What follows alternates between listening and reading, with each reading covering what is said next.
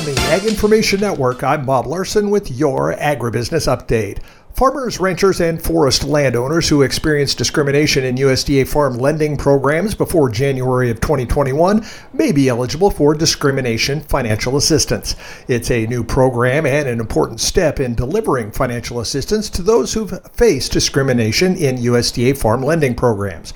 All applications received or postmarked before the January 13th deadline will be considered. The National Milk Producers Foundation applauded the House of Representatives for passing the Whole Milk for Healthy Kids Act, expanding the variety of healthy milk options schools can serve.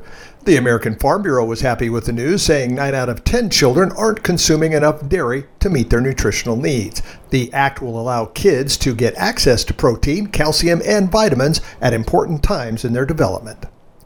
Senators John Tester of Montana and Mike Rounds of South Dakota will file a resolution that would overturn the decision to lift longstanding bans on beef imports from Paraguay.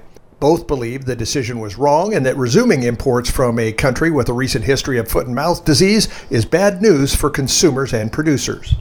USDA's decision relies on an analysis done in 2018, and American inspectors haven't been to Paraguay since 2014. From the Ag Information Network, I'm Bob Larson with today's Agribusiness Update.